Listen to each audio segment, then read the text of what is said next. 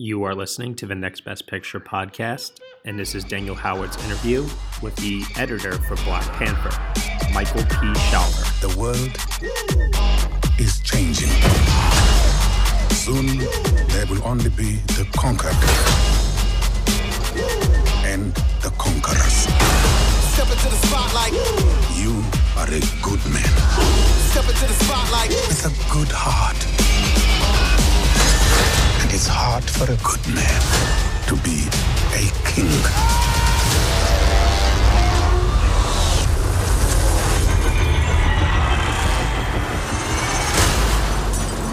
Hey everyone, this is Daniel Howard, and today I'm here with Michael Shawver, editor of Fruitvale Station, Creed, and a little film from this year called Black Panther. Michael, thanks for talking with us today. Thanks for having me. I'm looking forward to talking to you. Like I said, you've edited all three of Ryan Coogler's films. Fruitvale Station was your first feature, and then Creed, and now we're here with Black Panther. What's it like going from a small film like Fruitvale Station all the way to a massive project like Black Panther? There are a lot of things that are different, a lot of things that are the same. And actually, we actually started working together in film school at the University of Southern California. We met in a directing class, and he was making short films that were just beyond anything else that was being made at the school. And sometimes there was no dialogue at all, and it would just leave you with tears in your eyes at the end of it. And I just, they were socially relevant and culturally relevant and things like that. So I just went up to him one day and said, hey, I want to make the same kind of things, and I can edit a little bit, and maybe we can work together. And I actually edited a short that he did in film school. And with that short, we had a very small crew, but we got to learn, how to trust each other, how to work together. And we were still learning and growing at that point. So, expectations weren't super high. So we kind of learned, our work ethic and how to sort of overcome problems, anything that came our way, and find solutions in a critical way. And then so when he was going to do Fruitvale, he called and asked me to do it, and I said of course. But it was a challenge because none of us had ever done a feature before. But Ryan is so big on trust and loyalty and things like that he wanted to bring his team. And even when other people were saying, you should hire, editors who've done this before. And he said no, and fought for his team. And, it was myself and a few other people, a producer, our composer Ludwig, who we went to film school with as well. So that was amazing. And that project was, 7 days a week, 14 hours a day. No assistance, no sort of support team. I slept in a closet, but it sort of, allowed us to kind of grow and be faced with these big creative challenges, and have to figure it out, and we trusted people around us. We would have our professors from film school, watch the cut and tell us what they thought, because we trusted them and we knew that they'd be looking out for us and things like that. And so when Creed came along, it became several, almost 100 people that Ryan had to direct. So, while we had that trust, I actually started to see Ryan a little bit less. I didn't really talk to him too much during production, because, he's a very thoughtful and very specific filmmaker, and he wants to be involved in every single aspect, no matter how big or how small, and some things that other directors don't feel like they need to be at, or have their input in. Ryan will be there because he wants to make sure every thread of the movie is as honest and authentic as possible. His sort of gut feeling for fighting for his team, allowed him to do that, but sort of leave us alone and represent him, in our different departments. So, Ryan wants every department head and every person who's involved in the movie to tell their version of the story. Knowing at the end of the day that the final cut is going to be filtered through him and through his vision and his personal story that he wanted to tell. So, he kind of lets us have the freedom to do it, and knowing that we'll fix things and make things better and throughout the post process.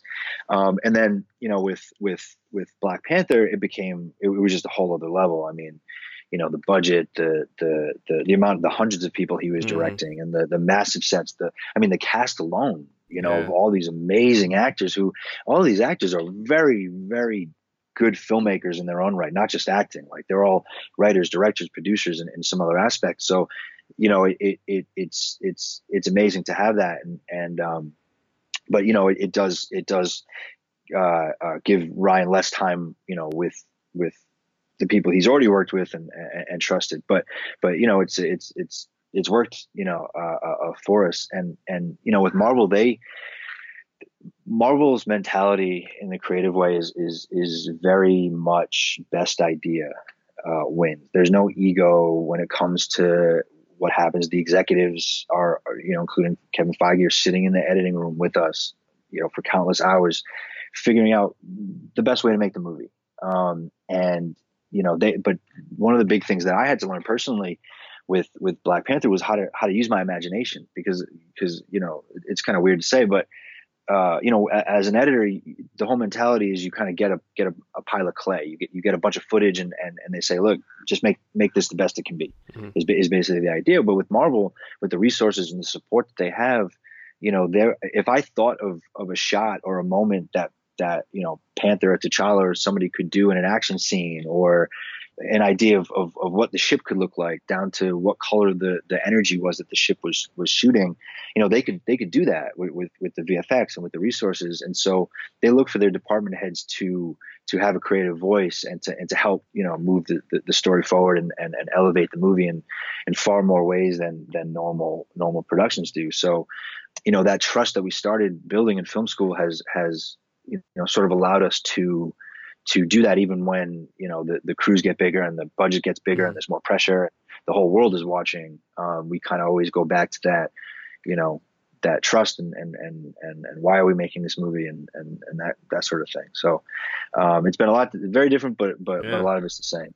When you were on Fruitvale, like you said, you were, there was your first film, you were trying to figure it out, you guys were trying to figure it out as a team. What are lessons that you took from that, which really wasn't that long ago? That was only 5 years ago that you guys came out with that film. Yeah. What were some lessons that you learned going from that project that you took into Black Panther? That's a really good question. First I'll say it feels like it was 100 years ago. There are a lot of little editing things that you sort of don't realize you can do. Like there are times where I'll take one word from several different takes just to get the right inflection per word and put those words in an actor's mouth to get the best performance if we need it to change. But one of the biggest things we learned was, Ryan's reason for making Fruitvale was to give Oscar Grant his humanity back. And because, Ryan's from the Bay, he knew as soon as that happened, someone had sent him the video of Oscar being shot, that morning. And because they grew up in adjacent neighborhoods. And, but people in the media and sort of the courts, the people saying, Oscar deserved it, were demonizing him, while on the other side, a lot of the community was making him a saint. And that wasn't real. That wasn't honest. That wasn't who Oscar was. Oscar was a lot of different things to a lot of different people, just like every one of us is. And so, but there's a level of pressure that, considering that his family was going to watch the movie for the first time when it was all done at Sundance, things like that. And then overall, it's really just trusting your gut, because, we had to trust our own taste. We had to, take a look and watch the first several cuts and be like, why is this bad? Why is this not work? Not bad, but why is this not where it needs to be? And the only way to do that is just to keep working and to keep pushing and being honest with yourself and not taking things personally when people give you notes and, a lot of things like that. So, but ultimately sort of trusting your own gut and taste was a big thing. That on Black Panther, the biggest thing I learned is that I can do a movie of that size. Right. We can make a movie that size by trusting ourselves and trusting our storytelling ability. You were talking about the relatability of Oscar Grant in Fruitvale, and obviously Michael B. Jordan's performance is just phenomenal in that, and he takes a lot of that in Creed as well, and then again here in Black Panther.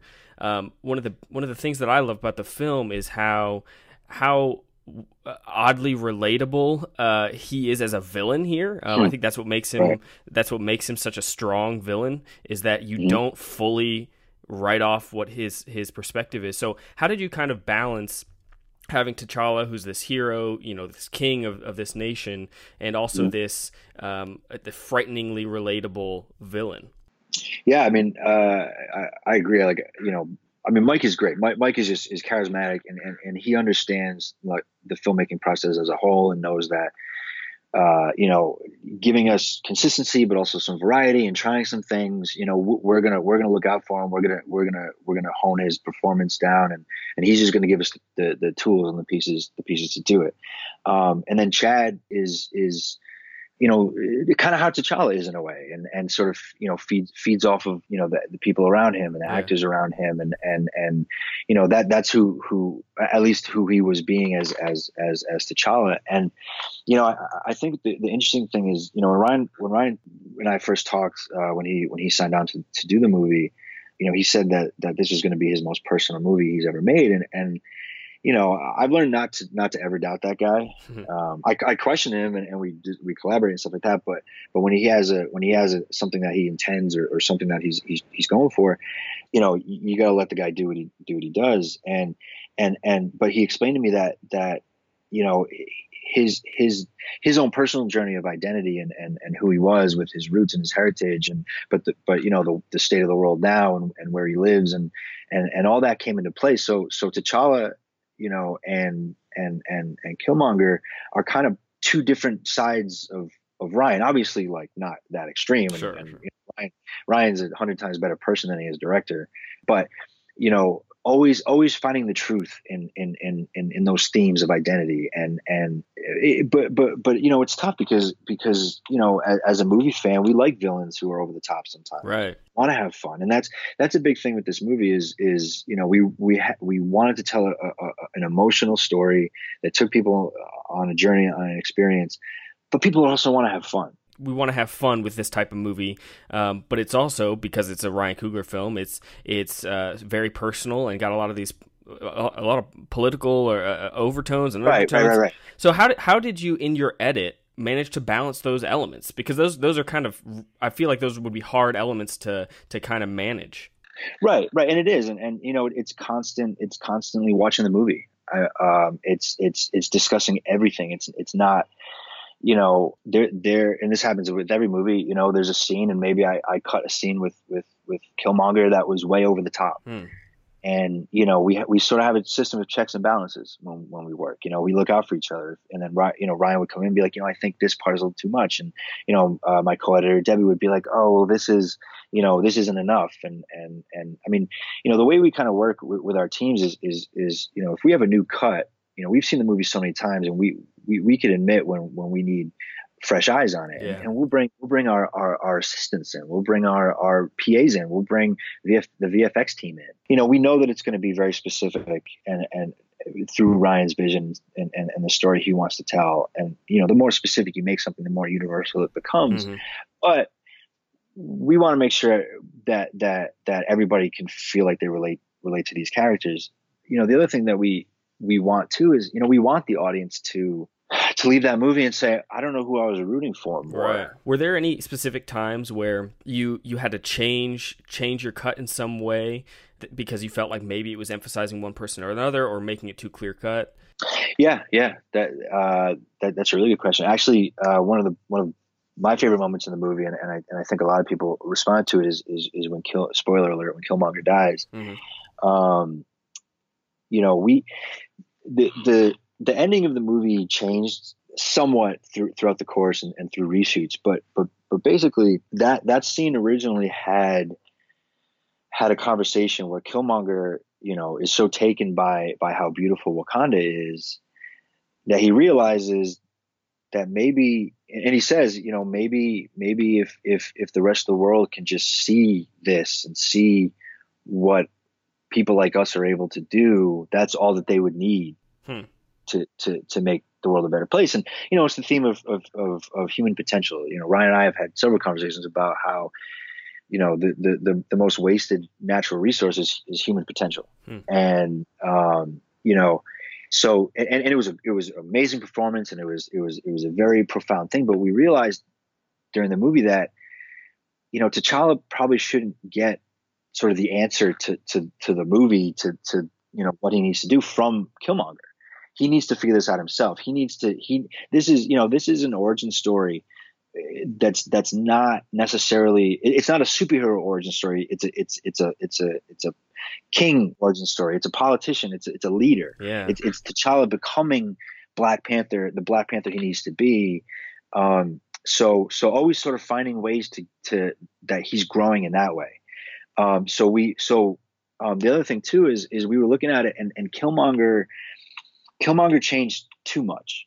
Yeah. He came too full circle after just trying to do all that stuff he did in the final battle. And so we basically just had him say that great line that Ryan wrote, about burying me in the ocean with my ancestors that jumped from the ships. Yeah. And once we just left that, it was like, this is his ending. He went in how he came out, with the same ideals. Like, this is the way Killmonger needed to go, with that small hint of, this is beautiful, and having that moment in the mind, which always gets me choked up when he says, just a kid running around believing in fairy tales as a kid. And, so then in turn, the scene in Oakland that ends the main part of the movie before the credits, that was actually a reshoot that Ryan wrote. He went into his office, and a couple of days later came out with this brilliant ending scene where T'Challa actually does that. He shows kids in the same place that his dad took something away. T'Challa goes and brings something back, but he's doing what Killmonger had inspired him to do in the original version. But we gave this to T'Challa, which made T'Challa's story come full circle. If that was a reshoot, how did it originally end before that?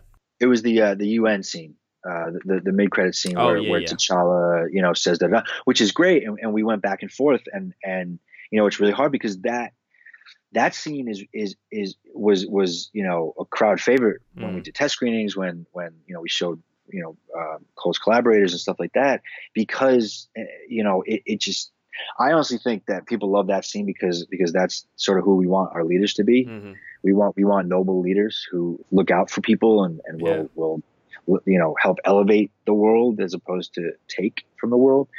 And so there's something about coming together as one single tribe that just gives people this hope and this sort of, like, we can do this, and so we realized we'd be doing the movie a disservice by taking that out. But if it was just the ending, it wasn't. It was less personal. It was T'Challa, helping the world as opposed to helping, more specific group of people, which makes it more universal in a sort of paradoxical way. So can you talk me through your specific workflow and just your workflow of how you approach a project, where you start, how you kind of work through it, and how your workflow has had to change as the projects you've been working on have gotten bigger and bigger?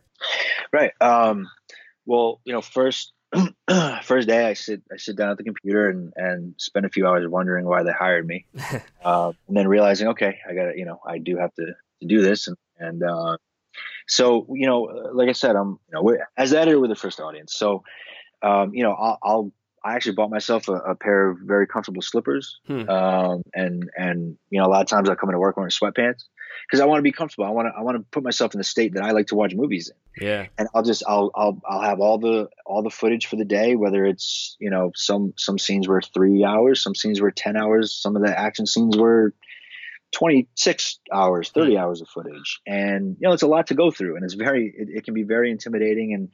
And so what I would do is I would just sit back, I'd watch all the footage, and I do my best to put myself in that sort of relaxed, dreamlike alpha trance state that we all get to in movies, to sort of just feel what makes me laugh, what makes me cry, what makes me feel emotional, and hoping and trusting myself that if that makes me feel something, that a lot of other people in the world will feel something similar in those moments. And I take note of that. I mark it down. I save those clips. And then once I get through all of it and I sort of pick the bits and pieces, and I don't know exactly what I'm going to use. And it's usually like, I'll whittle it down from, however, 10 hours to 3 hours. And then I'll take selects from there, and I'll start to build.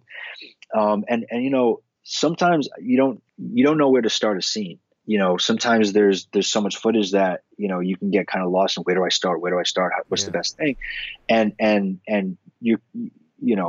being an editor, there's a lot of it's a tough job, and in a lot of ways you only get one crack at it, at a scene or at putting the whole movie together. And there are infinite different options that you can do to do this. So, it's very easy to second guess yourself and say, well, but what if I did this shot instead of that shot, or this shot instead of whatever?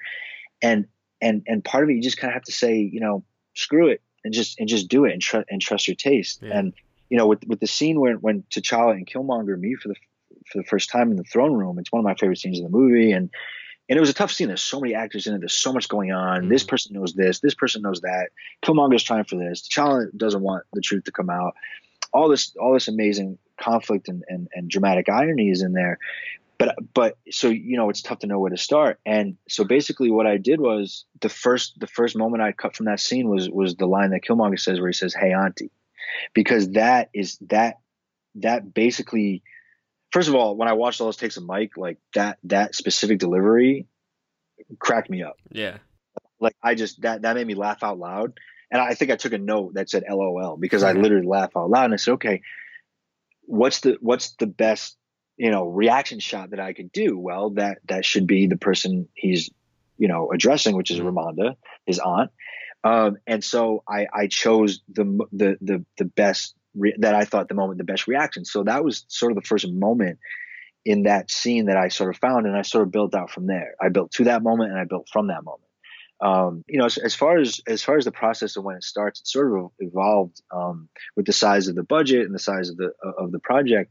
On Fruitvale, because of the size of the movie, they couldn't afford to have us post-production start until after the movie finished shooting.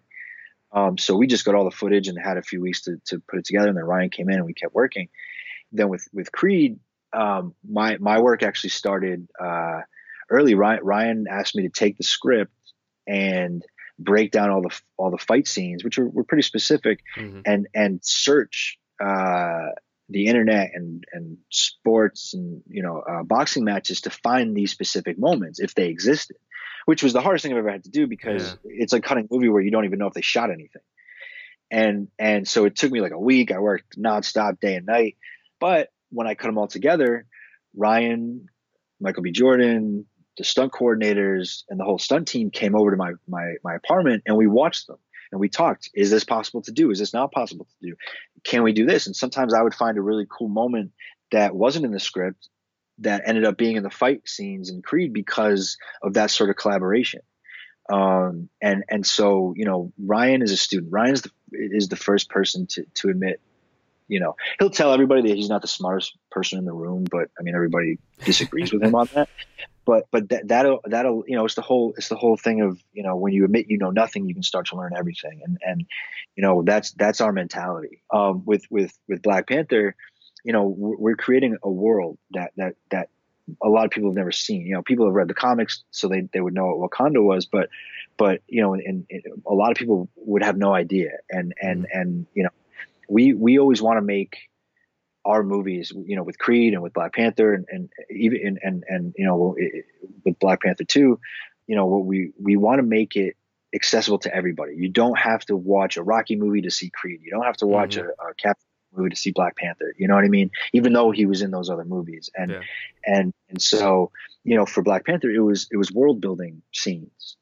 It was, scenes where characters are going to this new place where no one's ever been before in the real world. And you're introducing this new place, this new technology, this new, culture. So what I did was I went through, Lord of the Rings, Star Wars, Blade Runner, Willow, all these movies I could remember where like they're new sort of fantasy science fiction worlds, and I send those sequences to Ryan and we talk about it, and it would help his process.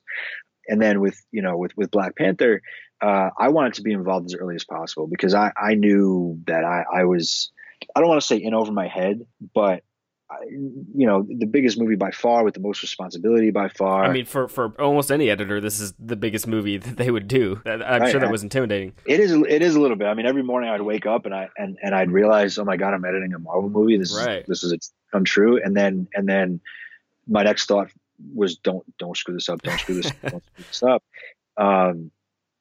But the support team is amazing, and it was pretty great. So, but I said, can I go out early? Can I be involved with the planning and just to get caught up with how it works and learn the system, and learn the Marvel machine, and try to fit in there without skipping a beat. Yeah. And so I went about a month before, and they had been doing previs, which is pre-visualization work. My pronunciation is why they call it previs.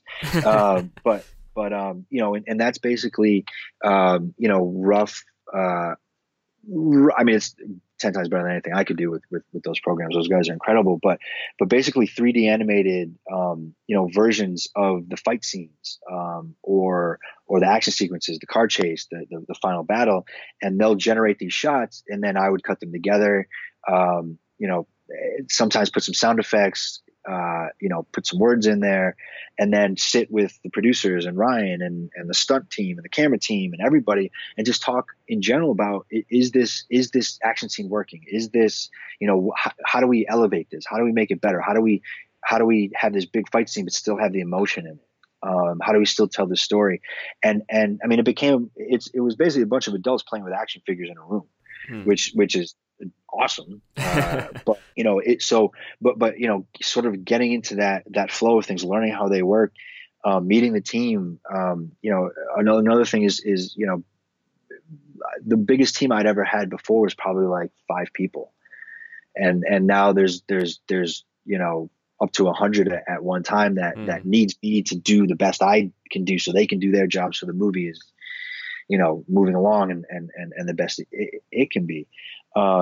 So yeah, there was the previous stuff, and then there was the casino scene, the action sequence in there inside. Ryan had initially wanted to do as a oneer, as a one shot take, and because we had done it in Creed with the 4.5 minute fight scene. Yeah. And that's terrifying to hear as an editor, because you don't know what's going to come down the road. You want options just in case.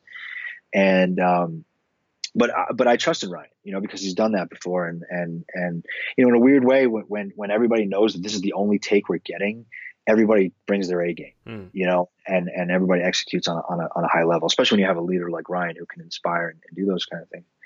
But because of the stunts, because of the squibs, because of the explosions and everything going on, the advanced camera moves, it couldn't have been done in a oneer.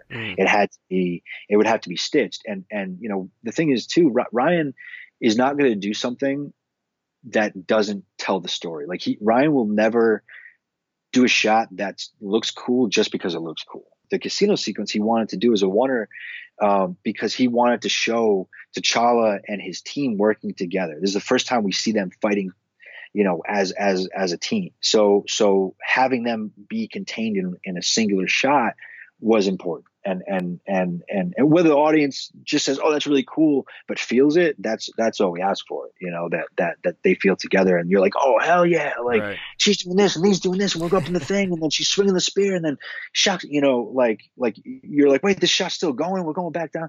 But because it had to be stitched together, I was involved in the rehearsal process of sometimes it would be a whip pan where the camera would whip to the side really quick and we'd hide a cut in there, or it would pass by a table or a pillar or a person would cross by, and that's where we would hide it. But having the editor is almost absolutely necessary, because you have to know if that's going to stitch together. Right. So I was there with the rehearsals, with the stunt, the camera team, and then once they shot it, they gave me the footage, and I, much like the previous, cut it together. Then with the casino sequence was the actual production of it, the shooting of it, with this beautiful set by Hannah, our production designer, and hundreds of extras and stunt people and cameras and just the whole nine. And I was on set with a laptop and one of my assistants, and I would cut the stuff together. And once they would do a take, if Ryan felt good, the different departments felt good, they would give it to me, and I would stitch it together, and I would kind of give the thumbs up or thumbs down. Does that stitch work? Do I think it could work? The VFX team was there, and I said, look, if this stitch doesn't 100% work, can you guys fix this and help this? And they said yes or no, and you know, we just, it was a full on collaboration to get that to work. And you know, it's a little intimidating at times when you know, everybody's waiting for you to say, yeah, that looks good or it doesn't look good. So, but you know, it's part of the job. It's part of the team. And, you know, that sequence, you know, came out great. And, you know, at the end of the day, that shot was the one with the stitches was actually much longer than it was in the movie. But, you know, luckily we got coverage and we had several cameras and we shot a few extra little beats. 'Cause, you know, I realized that if we do the oneer, you know, we were going to be away from T'Challa for about a minute of screen time, and a minute of screen time in an action scene is kind of a long time. Yeah, it felt a little long, so we shot some extra things on the side, and we ended up using those things because we also had a car chase coming up, so you can't have a 30-minute action sequence, you know, right. and make everything. You have to keep moving with the story, so. You know, down the road when we were in post, we were able to kind of control the pacing, control the experience of the audience, and all those things, you know, by getting different coverage. But yeah, that was an extremely big undertaking. But it was great. I mean, you know, Chadwick was there, and he would come up. Obviously, he was there shooting the movie, but you know, he would come up, and at times he would have to look at a take and see what position he was in, and it was just a full team collaboration. And it was really great. What were the most challenging sequences to edit in the film? You know, everything has something that you sort of have to overcome and figure out. You know, I think specifically the first Warrior Falls fight was, as far as the amount of footage versus what was important for that fight and how to make it the best it can be. You know, luckily, you know, the fight, I took a lot of what I learned from Creed and put it into that fight. You know, we learned on Creed that as you know, you could have all the punches and kicks and cool moves in the world, but you're not going to feel the same emotion unless you have a reaction shot of someone who loves the person getting punched in the face, reacting to that, and so that sort of thing, you know, allows it to elevate. But I would say that as a whole, the sequence that I think became very difficult for us throughout was from the time T'Challa gets thrown off the waterfall to the time he comes back, and because it's an interesting balance where, you know, audiences are smart and they know and expect T'Challa to come back. Mm-hmm. But we also need people to feel that loss. Yeah. And we need to show that the people who T'Challa surrounded himself with are important and are the ones, especially Nakia and his family, who save Wakanda, who save him, who save Wakanda, but also giving Killmonger his time as Black Panther. Because the interesting thing about this movie is that there are 3 Black Panthers in the movie. The time where Killmonger takes over, there is still a Black Panther, right, and that's him. And so giving him his time, but knowing that in the back of the audience's head, there's a certain time limit that you can stay away from it. And so we actually had to cut some great moments and some great scenes within that for the service of the movie, which can be really difficult. You know, there's a scene, I think the hardest scene we had to cut was the scene between Daniel Kaluuya and Danai Gurira and W'Kabi and Okoye, and after T'Challa dies, discussing, you know, the future of Wakanda, and they're in a relationship. So talking about, you know, is this the world that our kids are gonna grow up in, and you know, what kind of world is that? You know, it was powerful for all those reasons and more, and it was just knockout performances as well. But we realized that a couple scenes before that, we had a very similar scene between Nakia and Okoye when they talk about loyalty and who are you loyal to, and it didn't push the story enough in a new way to live in the final cut of the movie.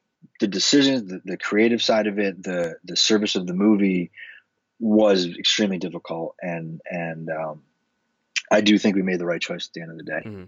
Is that the moment you missed the most? Like that it was the right decision to cut it, but you missed that moment?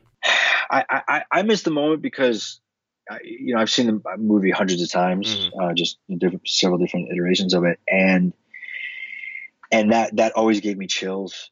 I was floored by the performances. So it's up there. I would say there's one more that I think I miss a little more as far as T'Challa's story, and that's a scene that he has early on with Zuri, Forrest Whitaker's character, right after T'Challa sees his dad in the ancestral plane, and he's talking about his dad, and he's saying, I remember my dad. He used to put on the Panther suit. He could lift a zebra with one hand. And da da da, and you could see how much he missed his father and how much his father meant to him, which then obviously gets turned on its head later when he finds out the truth about what really happened.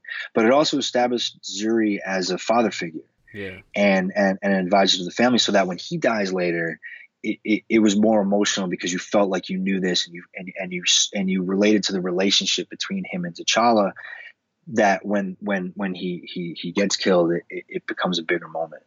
And so, but that came at a time that was in the movie, which was another difficult part, which was the beginning before Killmonger really starts to get going at the museum, and starts his plan. Cause that's really when the movie felt like it started to get going. Yeah. And it's part of the trouble, we call it taking your medicine. Because you have to set up the world, you have to set up the characters, you have to set up the relationships, you have to set up the place. But a lot of these Marvel movies, almost all of them, start with a big action sequence, which is awesome, and it gets you right in, and you're in with the characters, and you're cheering along with them.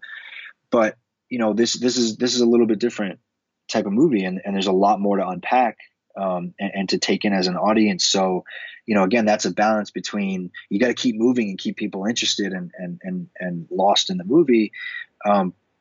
But they gotta know things to feel it, and that was one that was a difficult one to cut, that I think would have made some other moments later, I think, a little bit more impactful. Well, yeah, like you said, this doesn't open with a big action sequence like you said a lot of them do. In fact, it opens with a kind of prologue before the Marvel Studios logo, which, unless I'm mistaken, not a lot of the Marvel movies do. Was that always the case, or was that an editorial decision you made later on?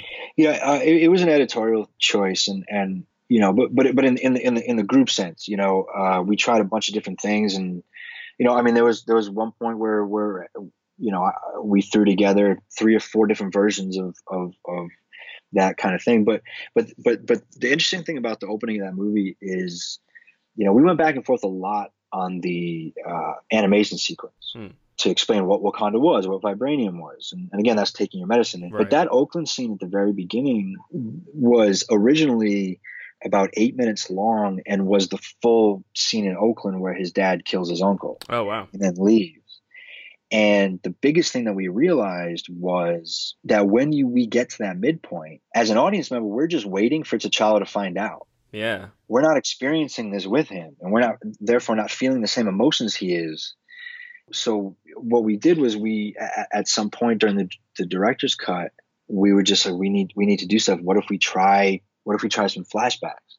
What if we cut the first scene in half, sort of leave it up in the air, and then go back to it as T'Challa finds out, so we're experiencing the story with him. That was really cool as an editor, because you're for me, I always want to cut for emotion and the authenticity and the honesty of these moments and these characters and these relationships. But what's really cool with that scene was, once we opened it up to flashbacks, I was able to kind of cut it in a way that, symbolically, existentially, T'Challa was caught between his uncle and his father. So sometimes, instead of cutting a reaction shot from someone in the present, I cut to the reaction shot of someone in the past, and vice versa. So it almost felt like they were living in the same moment, and everything was sort of coming together. And then I remember, showing Ryan, and I said, "Hey, what do you think?" And Ryan actually got emotional and choked up a little bit in that scene, which was a great litmus test to know that it's working. We never talked specifically about this, but about that moment in general. But Marvel, thinks of Black Panther as sort of their James Bond type movie, where it's secrets and spies and mystery and sort of like this international thriller, and chasing people around the globe and things like that. And a lot of James Bond movies all James Bond movies start with a cold open action sequence, or a Right. cold open sequence where something happens that this comes back later. And again, I think a lot of what we talked about was this is a different movie. This is a movie that is very unique in so many different ways. And what I loved about the opening, and I think a lot of people did, is you almost expect a big action sequence, Mm-hmm. but then wait, Oakland 1992 and Too Short is playing. Wait, what am I watching right now? And people are so unexpectedly, especially Marvel fans, are just like, what is this? Like, what Yeah. is going on? And I think we sort of played against type a bit there too, but it all services the story. It all services, the journey and the message that we want to, interweave into the whole movie. Well, not only was Black Panther a huge success, the highest grossing movie in America in 2018, but now, which is very abnormal for a Marvel movie, you find the movie in the midst of awards buzz. So what's that like? Is that weird, kind of doing interviews like this for a movie that came out in February, kind of getting on the awards trail? Is it exciting? Is it fun? Is it draining? What is all that? It's all of the above, to be honest Yeah, with you. yeah. It's something. It's an interesting thing. Like, it's tough because as an editor, our job is to be invisible, Mm-hmm. and 90% of the world has no idea what we do. Yeah. No idea how much influence, how much of our voices, how much creative input we have, how much we control the experience of everybody watching the movie. You laugh, you cry, you feel something in any sort of way. That's the editor bringing everything together. And it's a collaboration, don't get me wrong. But, we're sort of used to not getting praise and attention and stuff. So it's different. It's different and it's nice. But I also believe that, if I live by that praise and those awards and nominations or whatever, I have to die by those things too. Mm-hmm. And so I'm definitely tempering my expectations. Obviously, it would be the greatest honor. Obviously, I'm sure, millions of other people have dreamed of themselves, getting nominated for an Oscar or doing things like that. And obviously it's a dream, but to me, I'm so grateful to be doing what I'm doing and to have a relationship like I have with Ryan and to be a part of something like this. And like I said, it's the whole reason I got into making movies. And the fact that it just affected so many people, the videos of the kids dancing, and renting out and dressing up and going to theaters. Like I'm getting chills right now talking about it because that is what movies are for. Movies are for bringing people together. And so it's very cliche to say, but that's the reward, so it is cool. But I also, I love talking about it. I love having these conversations. I like having these interviews and sort of hearing what other people got from the movie and what other people were interested in. And in some ways we intended those things, but in other ways, people will point things out that I never realized before. Yeah. And I think it's really cool that this movie lives on. And like you said, it came out in February and it's still alive. And a lot of that has to do with Disney and Marvel. Like they've supported this movie the entire time. There was I can't think of a time where they were like, you guys can't do that in this movie. Yeah. They were so supportive and they were so, they championed this movie and they knew what kind of impact it could, that it could possibly have. And for me, at the end of the day, like even already, the fact that there's a Golden Globe nomination for Best Picture. Yeah. If there's someone one person in this entire world who's never heard of our movie or was like, that's a Marvel movie, I don't really like those. I do whatever. But they see we got nominated for an award, she's like, I'm going to check this out. I'm going to watch this, and they get something from it. That's it. That's the point. It's to affect. It's to get people to think and to feel and to and I think all of Ryan's movies, in a weird way, I feel like everybody who knew Ryan before before Fruitvale knew how special he was and knew that he was gonna do this and be great at it. But Fruitvale and Creed were the world was a little bit behind on Ryan Coogler at that point. And there are a lot of people who like didn't see Fruitvale until way later or didn't go to see Creed because it's like, it's just a sequel. Who cares? I don't really care about this. And then saw it later, and like, wow, that was actually pretty decent. Mm-hmm. I think this time the world is caught up to Ryan in the sense of like they're ready to see what this guy can do, and I'm excited to see what this guy can do. And but all of his movies, I've gotten comments from different people on every one of his movies that they left the theater feeling affected, and the movies stuck with them way past going to their car and talking about it in the parking lot or whatever. They thought about it the next day. They looked at the world a little bit differently after watching Fruitvale. That is huge to me. Yeah.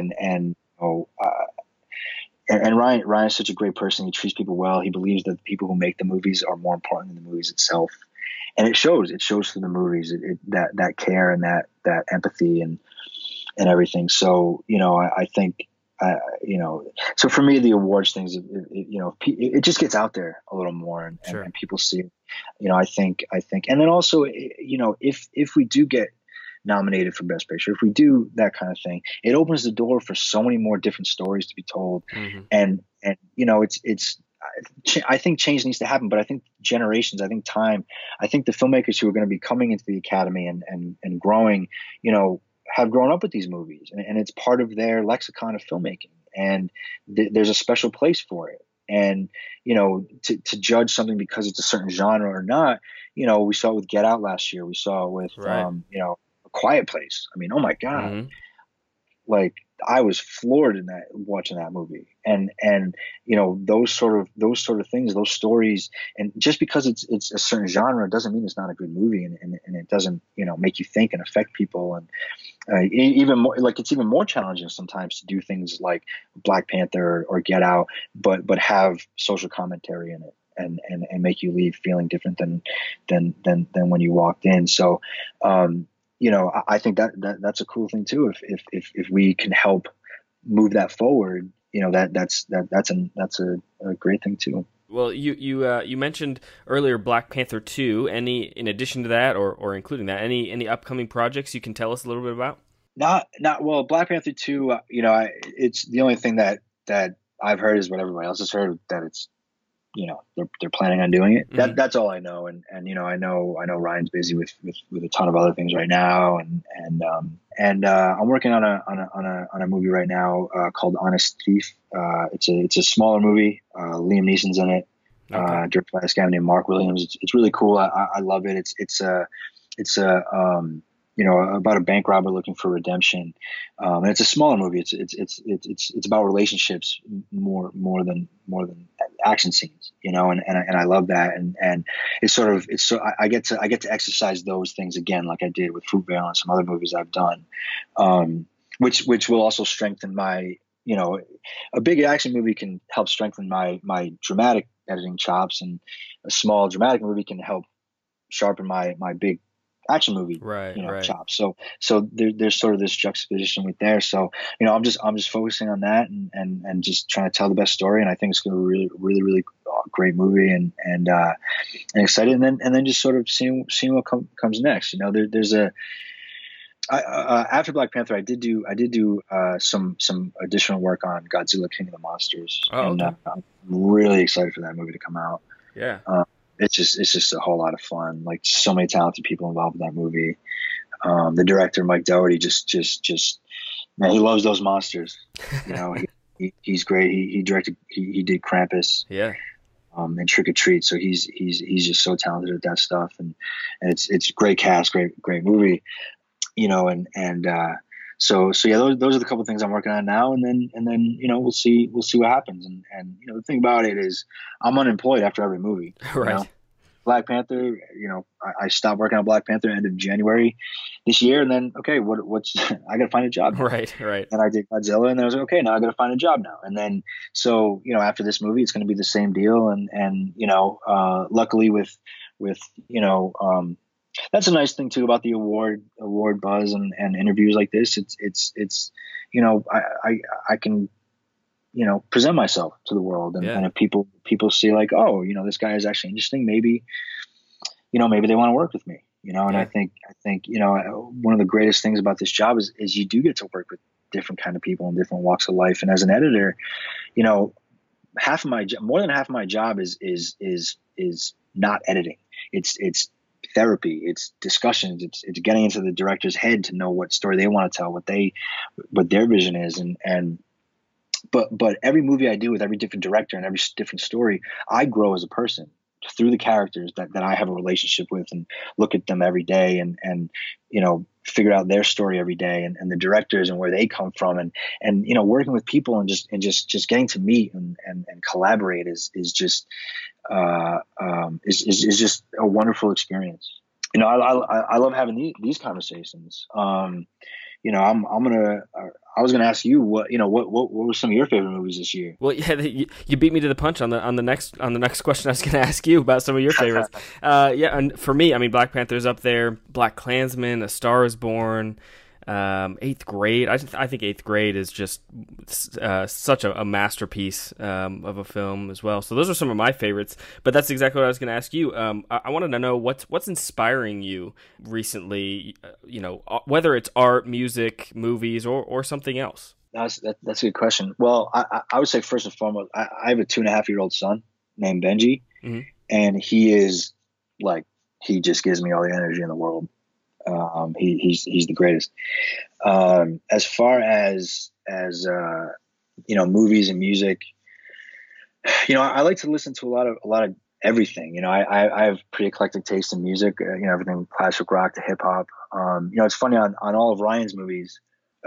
Kendrick Lamar has released an album basically at the same time we were editing, right before we were editing, and so Ryan and I are huge fans, and so we would kind of listen to that.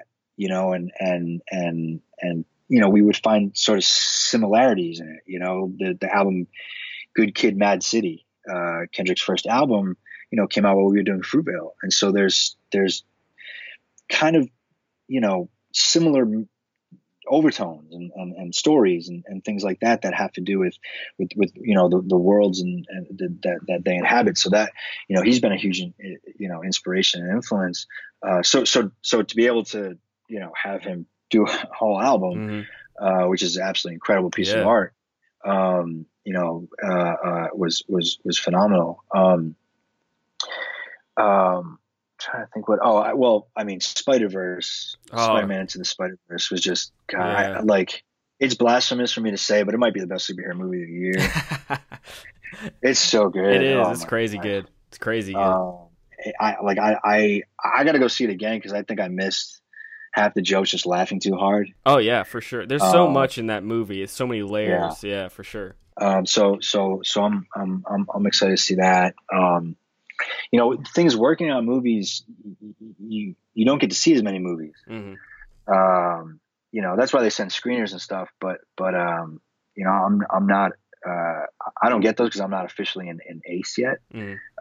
So eventually I will. So I saw Widows. Love that. Oh my God, that the opening sequence of that. I think Steve McQueen is an incredible director, but Joe Walker, the editor, I gotta say, that opening sequence, that I don't know how long it is. Like it can't be more than 5 minutes, or maybe 10. But the amount that and learn and feel for all the characters within that time, without really spending a ton of time with them, is just brilliant. Yeah, it's just so brilliant. Like the moments, and I don't know. I didn't read the script. I don't know, but I know they've worked together, and I know how different post-production processes work. But that sort of pacing and that deliberate, aggressive pacing and tone, and but having the character moments in it was just brilliant, and just set that movie up, and I was just in on every moment of that. That was absolutely incredible. And a Quiet Place was a big one. That's basically it. That's awesome. Well, Michael, thanks so much for talking with us today. We're so excited to see what happens as this run of Black Panther continues. So best of luck, and it was great talking to you.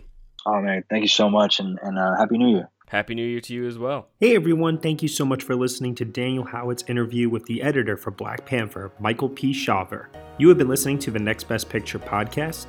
You can subscribe to us on iTunes, SoundCloud, Google Play, Stitcher, TuneIn, Player FM, Acast, CastBox, and newly on Spotify. Be sure to leave us a review on Apple Podcasts. Let us know what you think of the show. We really appreciate anything that you can leave as far as a comment or a star rating is concerned.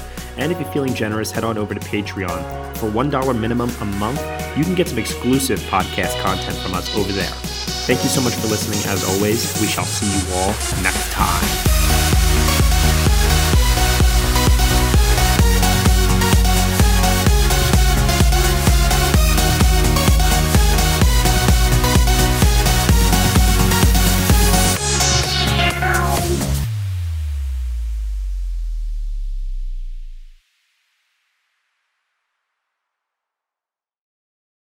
Don't you know that you're a grown-up? I'm a grown-up. Me too. Yep, me too. But these days being a grown-up can really suck. Luckily, we're grown-ups who grew up in the coolest generation. We had video arcades. And also some of the best TV and movies ever made. We lived the origin of awesome consumer electronics. The list goes on and on. Yep, Generation X. Exactly. And we're Gen X grown-up. Every week, the Gen X Grown Up podcast explores media, tech, toys, games, and more from both yesterday and today. Through the eyes of Generation Xers who absolutely love that stuff. You can find us on iTunes or wherever you get your podcasts. Or find us on our website, genxgrownup.com. Life sucks as a grown-up. All right, you think that was good enough? I hope so, man. I'm tired. Who listens to a promo on a podcast and then goes and listens to a different podcast? Right. I've never done it. No. Right.